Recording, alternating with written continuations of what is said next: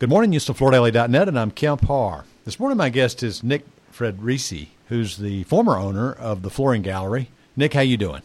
I'm doing great today, Kemp. How about yourself? I'm good. We ran a story recently that you've sold your 5-store operation up in Kentucky to Jason Goldberg at America's Floor Source. That transaction has closed, right? It has closed Monday of this week, officially, yes. But you're still at the store today. I am at the store today. You know, a lot of people don't work on Fridays, but I am part of Jason's AFS team right now, and it's Friday, and I'm here, my friend. So what is your work period? How much longer are you going to stay in the business? I told Jason that I would stay through the transition and to help merge the teams together. You know, it's just a matter of how that works. It's probably going to be pretty fluid, depending on how it goes forward. I can tell you the first week has been pretty fun and pretty exciting. From Monday to Friday was a blink of an eye, I will tell you. I bet so. Are you sleeping better? Well, no, I haven't gotten quite that far down the road yet. But a good friend of mine, Phil Shrimper, I believe you all are friends, told me that about 6 months from now, I may wake up in the middle of the night and go, I'm not thinking of a thing. And I cannot wait for that evening to happen down the road. Yeah, you mentioned him. Let me just mention as well, for those that don't know, Phil Shrimper also sold to Jason. He was at JP Flooring in Cincinnati. Let's give a rundown on your operation. 5 locations, 2 in Louisville, 1 in Lexington, and 2 in southern Indiana. And not only are you in the retail replacement business, but like Phil, you're also a Floor Expo member, which means you've got a sizable piece of business on the builder side, right? We do. We do builder work from just south of Indianapolis all the way down to Knoxville, Tennessee. So there's a pretty big, almost 3 states that we do business in. Okay. One more thing I'd like to mention about you, you have been very active in the business.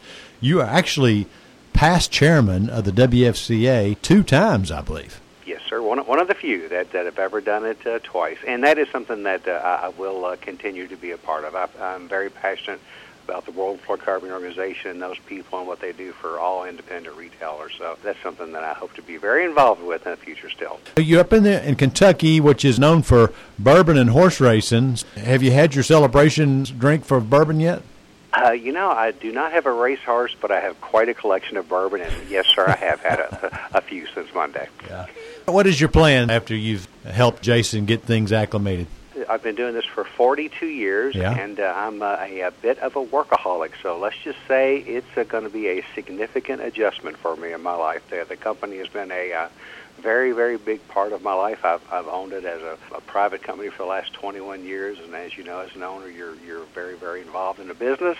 So there's going to be a bit of a transition there, but I will tell you that we've already been on Southwest.com looking for places to go.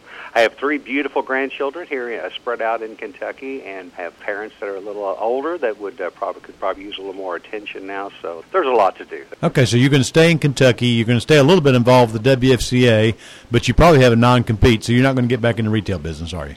You know, I have really enjoyed the retail business, but I really had no problem signing the non-compete to get back in it for a while. Yes, it's time for a break, absolutely. Yeah. Let me just tell our listeners real quick, you went to the University of Louisville and got a job right out of college in flooring, and you've spent your whole life in flooring. You spent 16 years at Kennard and Frank before you started your own gig, right? You know everything about me. Yes, I did. And like many people fresh out of college, this was a transition position, and I had no intent whatsoever of being in the flooring business. As you've met with other people, it's a hard business to get out of. Just stayed in it my whole career through. I've done virtually everything in this industry, from installing to driving a truck to running a multi-million-dollar business. This is one of the reasons I love the industry. You can start from anywhere and end up as far as you want to go. What has been the biggest challenge, do you think, over the years? I think right now there are more significant challenges for the independent retailer than there have ever been. You know, being in it as long as I've been, it's been quite the roller coaster. There are times when the business just absolutely explodes. Then we had 9, 10, 11, which wasn't that much fun for any of us. Right. But today, supply chain issues, finding people who really want to work and have a passion to do something. The installation crisis is huge. There's some headwinds that make every day a challenge, and there's things that every retailer is going to have to work on to be successful over the next few years.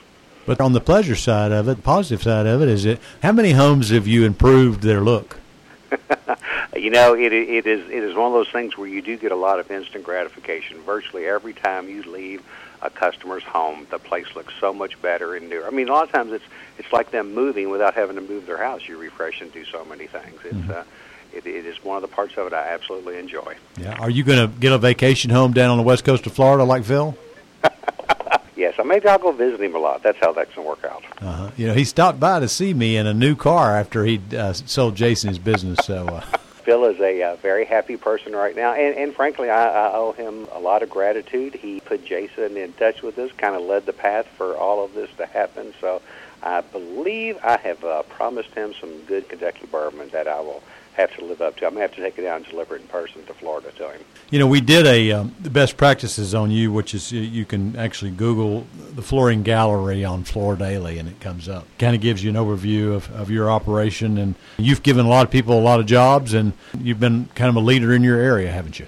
We had great roots of the company to build on. I've had tremendous people that have worked with us here. You know, we were such a big part of Floor Expo, and they are so big on best practices and working with all the people that are part of that group. You just got to always be improving. You've got to always be changing. That's how you survive and thrive in this industry.